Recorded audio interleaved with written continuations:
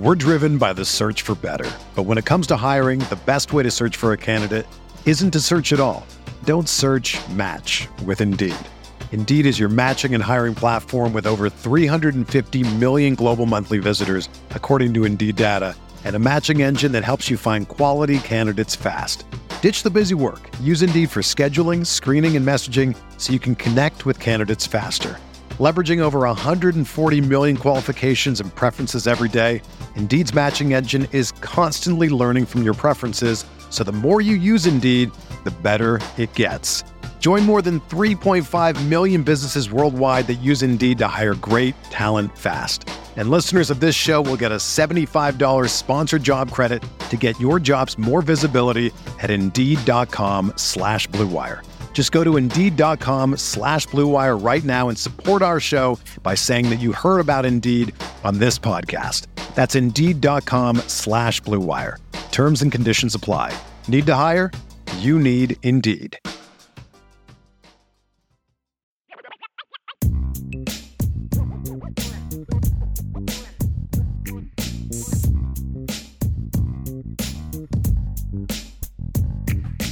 But are you ready for rapid fire? Always ready for rapid fire. And I know Right. the first question is probably going to get people fired up, but that's okay. right. That's right. And I saved this. It's going to, like I said, we're going to continue the conversation. Mhm. Drew Pyne has been called a poor man's Ian Book. So do you buy or sell Pyne actually being a better version of Book? I buy it, to be honest with you. Now, here's the thing. If you look at the entire resume of Ian Book, he won, 30 games, something like that. Right. You have to take all that into account. Now, a lot of those games were against crappy opponents, et cetera, but he's the all-time winningest quarterback at Notre Dame. I will give him all the credit in the world for that. But he made some stupid decisions, whether it was to not throw the ball at all or to run out of bounds and take a sack. Or, I mean, you know how much that annoyed the crap out of me, and he would do it all the time, right?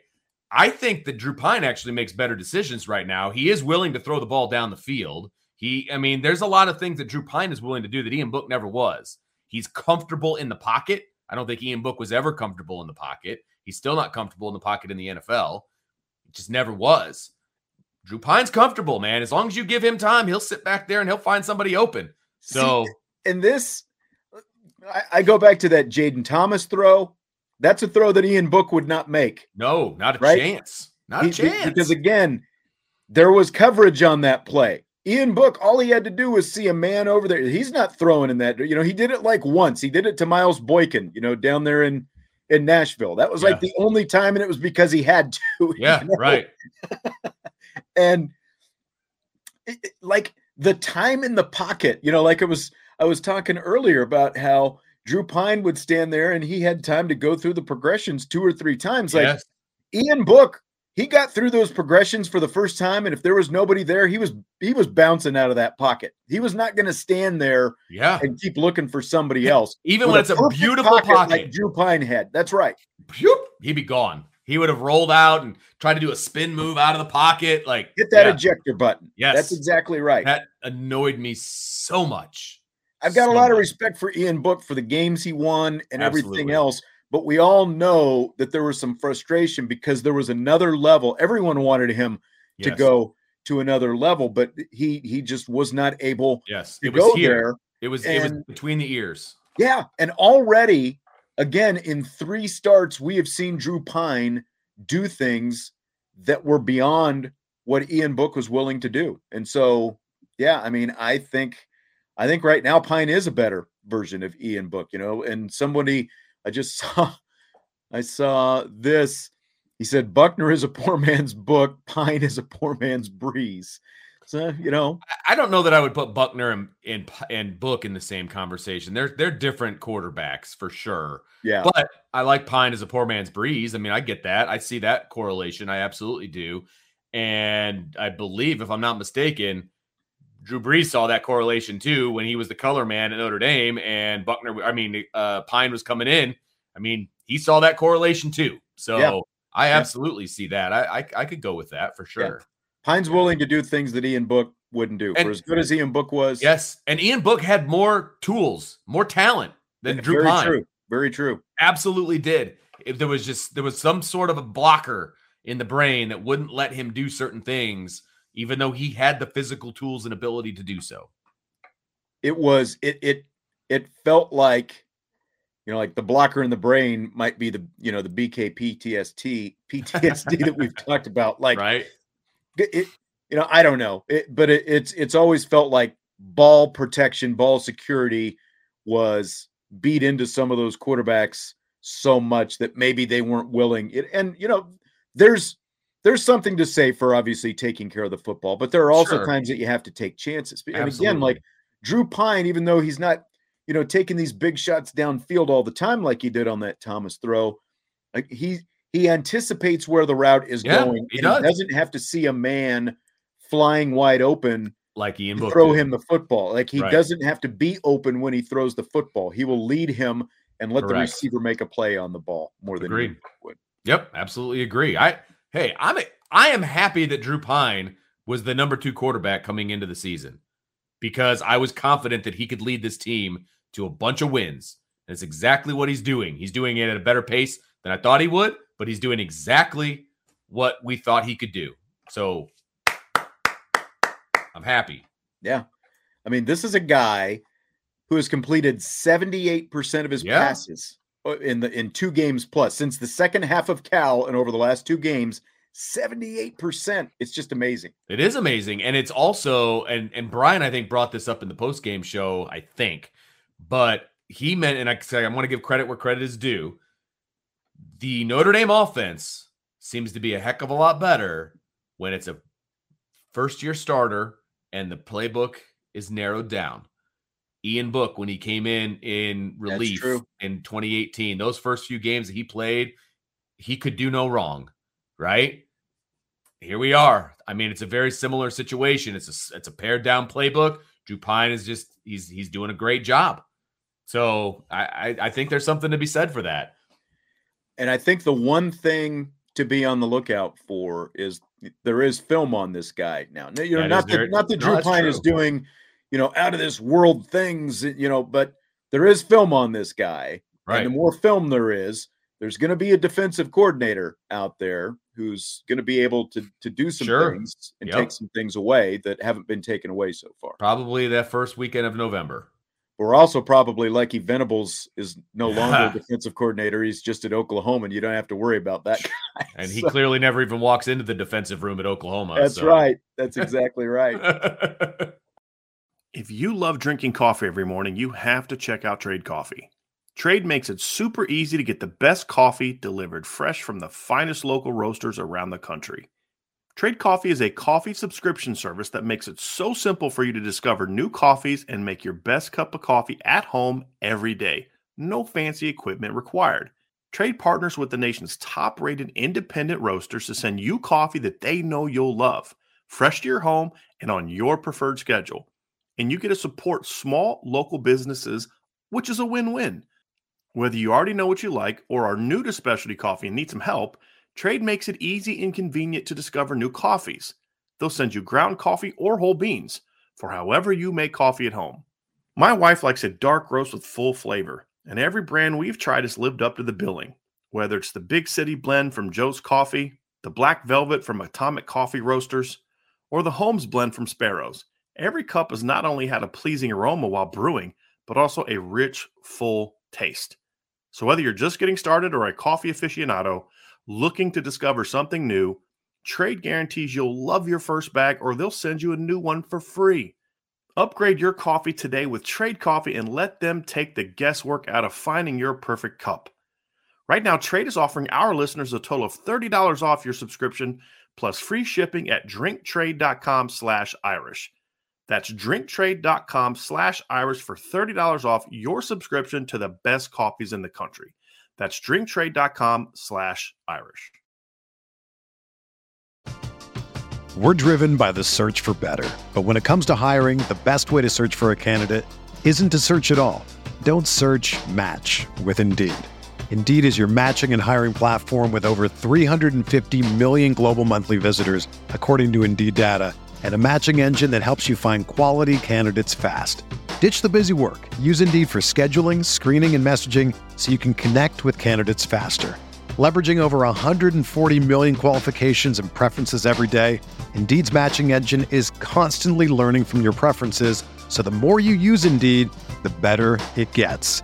Join more than 3.5 million businesses worldwide that use Indeed to hire great talent fast. And listeners of this show will get a $75 sponsored job credit to get your jobs more visibility at Indeed.com/Blue Wire. Just go to Indeed.com/Blue Wire right now and support our show by saying that you heard about Indeed on this podcast. That's Indeed.com/Blue Wire.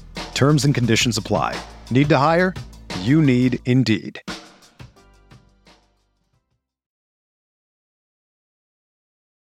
Okay, here's a soundbite from Marcus Freeman. He was asked about whether Prince Kollie could see more playing time at linebacker. So here's what Freeman had to say about that. I challenged him last week, Prince, you continue to build trust in practice. There is no such thing as a game. Your team needs you to be a great practice player. And that's my challenge to Prince, and that's my challenge to many other players in our football program. Everybody talks about Michael Mayer. Michael Mayer is one of the best practice players I've been around. That's what we need our young guys to be. And for Prince to go and make a big play like that, man, it was good to see. He's a talented football player. And he had a really good week of practice. He played more this past game than he probably ever has. And he's still challenged. You got to challenge yourself, man. We need great practice players because that builds confidence in your coaches to put you out there in the game. And that's what I hope to see him do because, listen, talent sets the ceiling of how good you can be, and Prince got a high ceiling. Continue to put the work in practice to gain confidence in your coaches and to make you a better football player. I think he can be really special. All right, Vince, tell me what you think. Well, I mean, he obviously is very high on Prince Kollie, and he is saying that he is earning the trust. And that's the big word, right? That's the buzzword this year, I feel like, is the trust. Trust. He's earning the trust of the coaching trust in staff. practice. And he hasn't said that about many other guys that haven't been playing, but he's saying it about Prince Kollie. And I think that there's a really good opportunity here for Prince Kollie to make some waves here over the next few games and become a solid rotational player in this linebacking core. Could he start? Yeah, he could. But I don't see that necessarily happening, but I see him being a solid rotational player that they use on a regular basis in this defense. I think he can be that guy, and that will parlay into a potential starting role next year. I think that is his role moving forward, and I think that's great. They're saying his trust is increasing. That's a really good sign based on the other press conferences we've heard about using the word trust.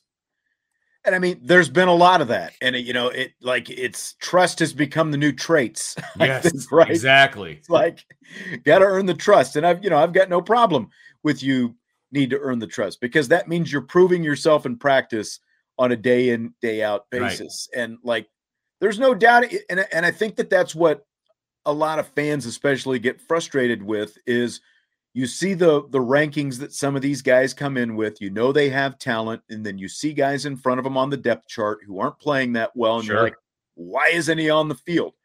And so now we finally got to see a little bit of Prince Kollie as some of these other guys have struggled, and they haven't been big roles, but in the small doses that we've got to see him, he's making plays like that. The closeout that he had on that sack on Hall was just, like I saw a couple guys on the beat tweet the video of that today. It's he was moving, There's a different kind of speed and athleticism that he can bring to the position. So I'm really excited to see if he can continue this along with, are these other guys finally going to up their game or not? Yep, absolutely. And I think it's great to have a guy like that pushing the starters, pushing the guys who are getting the playing time, because that's what recruiting can do for you. That's what building a depth chart can do for you. You're going to get pushed. There's a school around here that has been really good at football over the years. And the reason they've been really good at football is the starter is pushed all the time. Right. If the starter's not doing their job, there's somebody right there ready to take it. Some of the teams I coached for, you kind of had to play the starter because there was nobody pushing them from behind, and that's who we had. Right. That's not the case at Notre Dame. there's guys pushing these guys, and I hope it continues. And I hope the coaches will look at those guys as a viable option if the job's not getting done by the guys that are in there right now.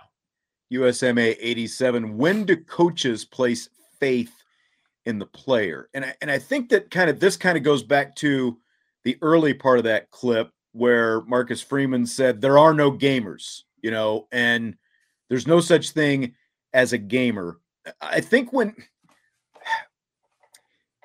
you're not just going to throw a player out there on blind faith if he's not showing you that he can do something right in practice. Sure. Like we've talked about our coaching backgrounds. It's like I had a kid who was really fast, didn't have a great bat, but it's like, you're fast. You should be able to drop you need to work on bunting. Yes. 1.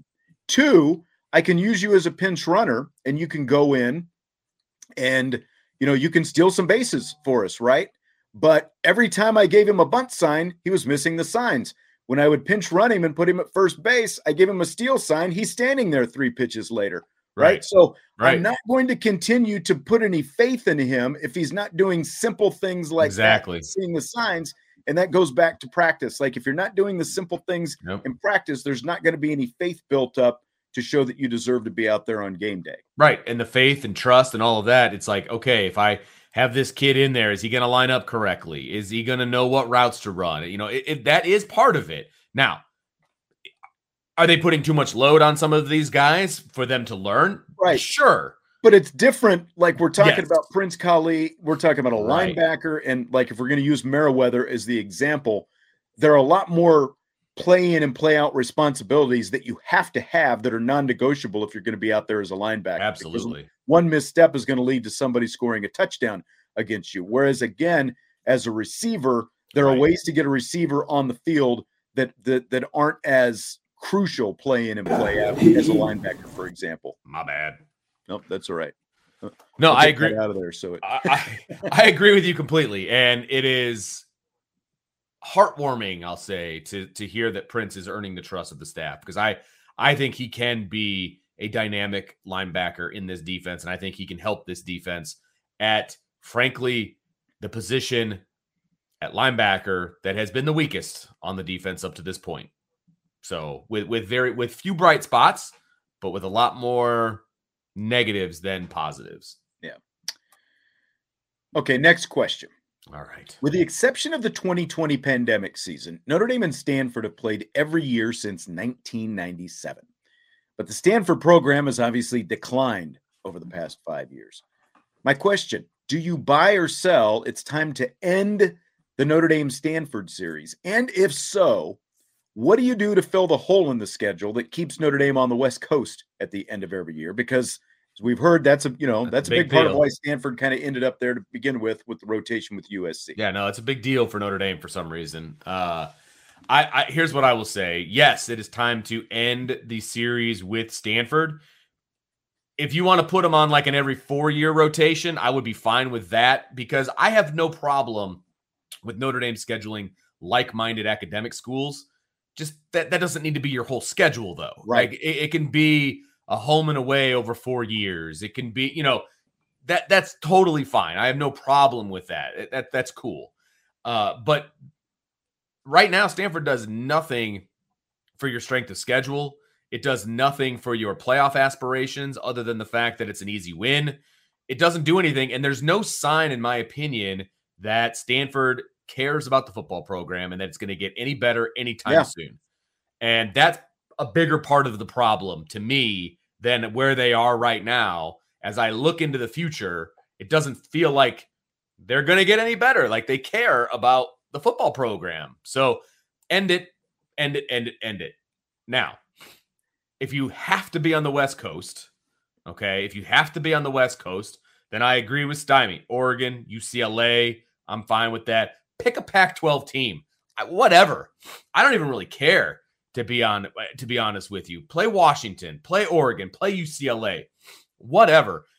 In this day and age, though, with private jets and all these different things, I just don't see the point that you have to absolutely be out in California on the last weekend of the season. You can be anywhere. And like you said, get on a jet the next day and be wherever you need to be, I don't, back in the day when travel wasn't maybe as accessible and as easy, I get it, right? And you do want to have your team in different locales in the country, but it doesn't have to be the last weekend of the season. Right. You know, you can go out to Southern Cal other times. You can go out to the West Coast other times. You can go to Texas other times. It doesn't have to be the last weekend of the season. Bring a California team in at the end of November. How about that? I agree. Like there's a multitude of things you can do. Like if being on the West Coast is really important, and we've seen some of them floated here. You can do what you were talking about. You keep Stanford on a maybe every 4-year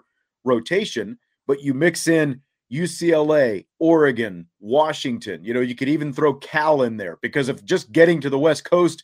You know, Cal is better than Stanford right now. You know, like any of those programs that you want. You know, you could even throw Arizona into the mix if you wanted. But, you know, then you've got the other things talking about Texas that you need to be in Texas. You've got TCU that you could throw in there. You've got Texas. You've got Texas A&M. Like if you want to, and Texas A&M, you know, is going to be, you know, but so like there's just so many different options. Yes. And especially when you're talking about 1 year, you know, it's in South Bend in October. The next year it's on the road in Thanksgiving. I think it would actually be kind of cool to actually see Notre Dame be able to stay home for Thanksgiving once in a while. Me too. And get one of those teams from a warm weather to maybe come in here when it's a little bit cold in South Bend. And I know that's a challenge. I get that. But at the same time, give it a shot, man. There's plenty of teams that will show up at Notre Dame in the end of November. There are plenty of teams that will do that.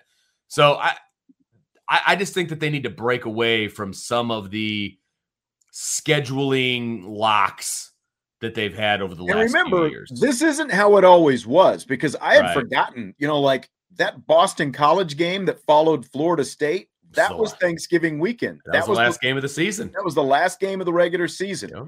So, you know, and that was only, well, that was what, 92, right? Yeah. 93. And then 4 years later is when the Stanford series began. And, you know, again, it's been every year with the exception of 2020 since then. So, right. And again, not a rivalry game, just to go back to what we talked about. I don't think so either. And you can end it. I'm gonna bring some of this up with the Stanford guy, kind of get his thoughts on the future of this series, you know, sort of like what the people out there think about this series and the whole thing. I'm gonna have the Stanford guy on on Thursday. So we'll talk about that kind of stuff. So I'm curious to see where they kind of land on it, because right now they're getting their doors blown off by Notre Dame every year, and that can't be fun. I mean, and what does coming to Notre Dame do for Stanford? Yeah. I mean, really? Yeah, they're not getting a paycheck out of it. No. Because you got a home and home every year. They're certainly not getting a trophy out of it, so what's the point? Yeah. You got to go out, you know, out of conference for a week and all that different stuff. So, okay, Vince, in last night's game against Kansas City, the Raiders scored a touchdown with 2 minutes and 58 seconds remaining in the game. They pulled within a point.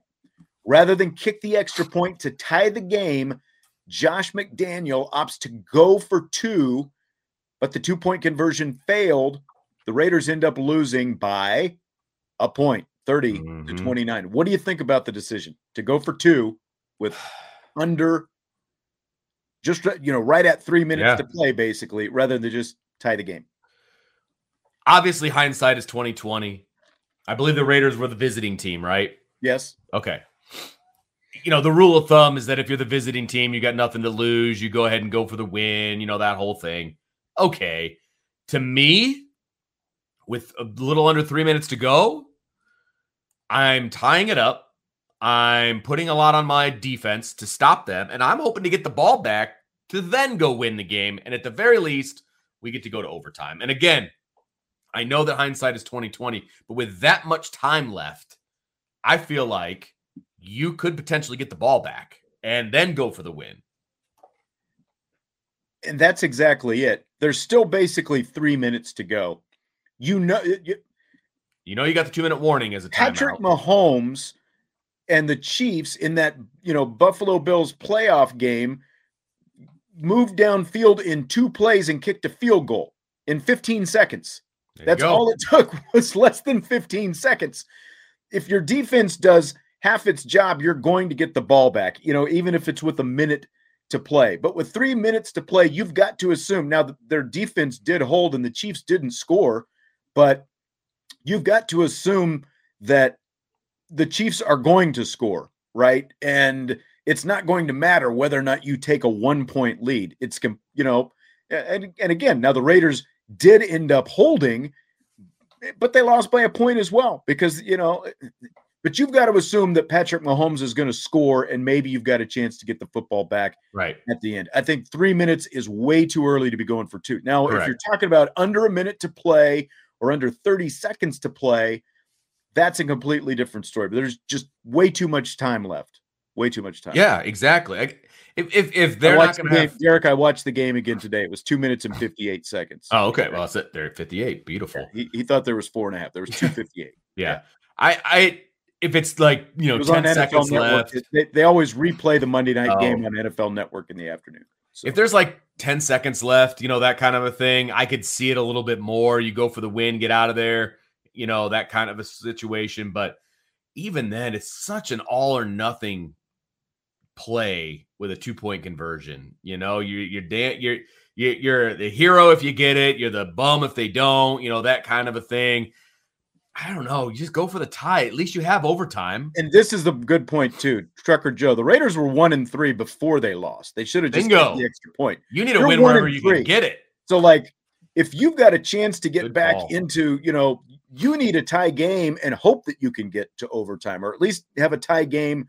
Maybe the Chiefs score, and again, you get the ball back. I just think it was a bad decision and all the way around. Yeah, absolutely.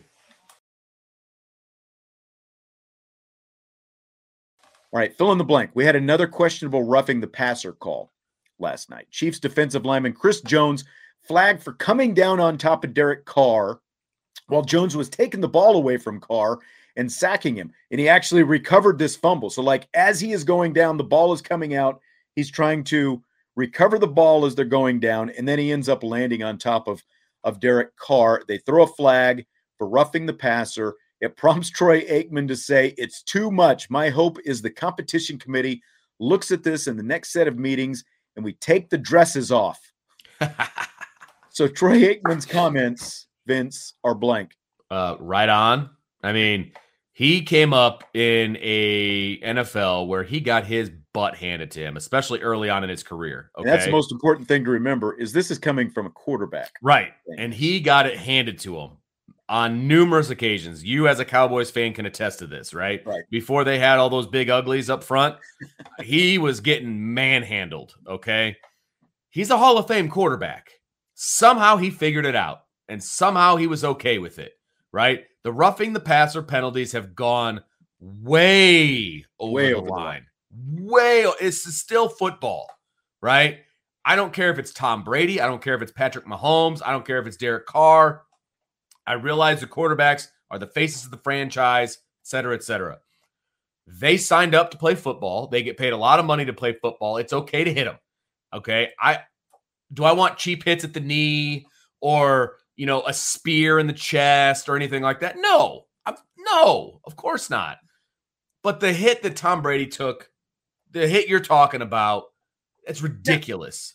Ridiculous. The hit that Brady took was a joke. At least when you look at the guy coming down on top of Carr, it was worse looking than the Brady hit by far. Sure. But again, the guy is in the process of not only sacking the quarterback, but taking the ball away from him and trying to make sure that he's securing the ball. So he's doing two things at once. Right. And that's why that is a total joke. And he's not worried about where he's falling on the quarterback. He's trying to get the football, which, by the way, is the number one priority for the defense. Yes. I mean, literally, if they're going to dumb these rules down like this for the quarterback, they might as well be playing touch football, with the quarterback involved. Put some kind of electronic thing on him and decide, you get a two-hand touch on the quarterback in the NFL because you obviously don't want to hurt the quarterback. And if they're going to change the rules, go to the extreme. Don't even mess with it anymore. Just make it two-hand touch and do away with it so that there's no hits on the quarterback at all. Brian NY says, can't hit him, can't throw him to the ground. Just put flags on him. I mean, that's about where we're at right now, man. And it doesn't make for good football. I'm sorry. It doesn't. No, I know. And they already changed, the whole thing about the hits down around the knees, that came about because Brady tore his ACL back in whatever year that was. And I actually have no problem with that, because you had the defensive lineman like crawling over to, and then taking him out at the side of the. I actually have no problem with that, right? At the beginning, I was like, well, come on, who cares? But no, I mean, I get that. Don't go for the knees. But other than that, man, come on. Let's not be so soft. I agree. So Daniel Wade, we were talking about songs to use, and he gave us a super chat. How about just using the song Voodoo instead of Voodoo Child as an intro? And do you know the difference between the two? No, I don't, but I'm guessing whoever wrote the first one would have a problem with us using it for free. Yeah, that's exactly right. Just saying. And I think it was Salty earlier was asking early Billy Joel or 80s Billy Joel. So like I think 80s Billy Joel would be like Uptown Girl and those kind of songs, like when the Christy Brinkley influence came in, as opposed to like Only the Good Die Young, which might have been even, those kind of chairs. Big Shot, Big Shot I think was late 70s still. Personally, I go toward older Billy Joel. It's got a little bit more rock as opposed to the pop influence. Yep. I think I agree. That's kind of where I'm at too. I'm with you. I'm with you. All right. Well, I think that's all we've got tonight. Was there one question? Yeah, we hit the question from the chat. So I think that's going to do it. We got Quantum Leap question in there. Oh, really? Where is it? Well, it says I haven't watched last night's episode. Because there's stuff I wanted to talk to you about on that. So we'll have to wait on that one. But I'd forgotten because I was actually watching part of the Monday night game and doing some other work last night during the Monday night game. So I didn't have a chance to actually sit down and watch an actual TV show. I watched it this morning, not this morning. I watched it between school and the show. So that's when I watched it. So yeah. We'll have to reconvene. Salty says it's a false choice. The answer is neither. And I would say I'm not a huge Billy Joel fan. My wife and I bought tickets when they first came out. And then after all the delays, we decided, you know what? We really don't like Billy Joel that much. We're not going to see it. So, well, when he was at Notre Dame, you mean? Yeah. That's funny. We sold our tickets. That's good. So, that's good. Yeah, it's like, his songs are on the radio. And I think part of the problem, like why I don't like him any more than I do, is because most of what I hear on the radio is, again, like Uptown Girl and that kind of stuff. I'd rather hear the old stuff. Yeah. Good call. Yeah. All right. That's going to do it for tonight. Mailbag show tomorrow night. Vince will be here once again for the mailbag show. So be sure to join us tomorrow for that. And as of now, the plan is for Jesse to be in on Thursday. And again, we'll have a Stanford guy Thursday and here's some of that kind of stuff as well. So thanks to everybody for being here. Oh, we've got Adams. I was going to mention that Adams pushing the camera guy. Did you see that? He got banned for life. There's an amusement park called Worlds of Fun that I grew up going to in the Kansas City area. Worlds of Fun, it's kind of like a Six Flags, that thing. Worlds of Fun tweeted today that they have banned Devontae Adams for life from the park after the whole camera pushing guy. And then the camera guy, of course, filed charges. Of course he did. Against him today. Have you seen the video of that, by the way? Yeah, he jumped in front of him. That's I don't think he should have pushed him as hard as he did. But if you're a cameraman, if you shoot photos and you're used to being at an NFL or a college stadium, the game is over. There are players going toward the tunnel. Get the hell out of the way. Yeah. You can easily line up along the side of the tunnel and still get the photograph that you're looking for. He literally jumped in front of him like he was supposed to stop and pose, like it's the red carpet. I just lost the football game. He wants to get the hell out of there. Yeah. That's ridiculous. I'm going to press charges. Right. That's terrible. Terrible. I agree. Big baby. Absolutely. All right. We will talk to you tomorrow night. We will be here. I hope you will be too. Ivy Nation Sports Talk.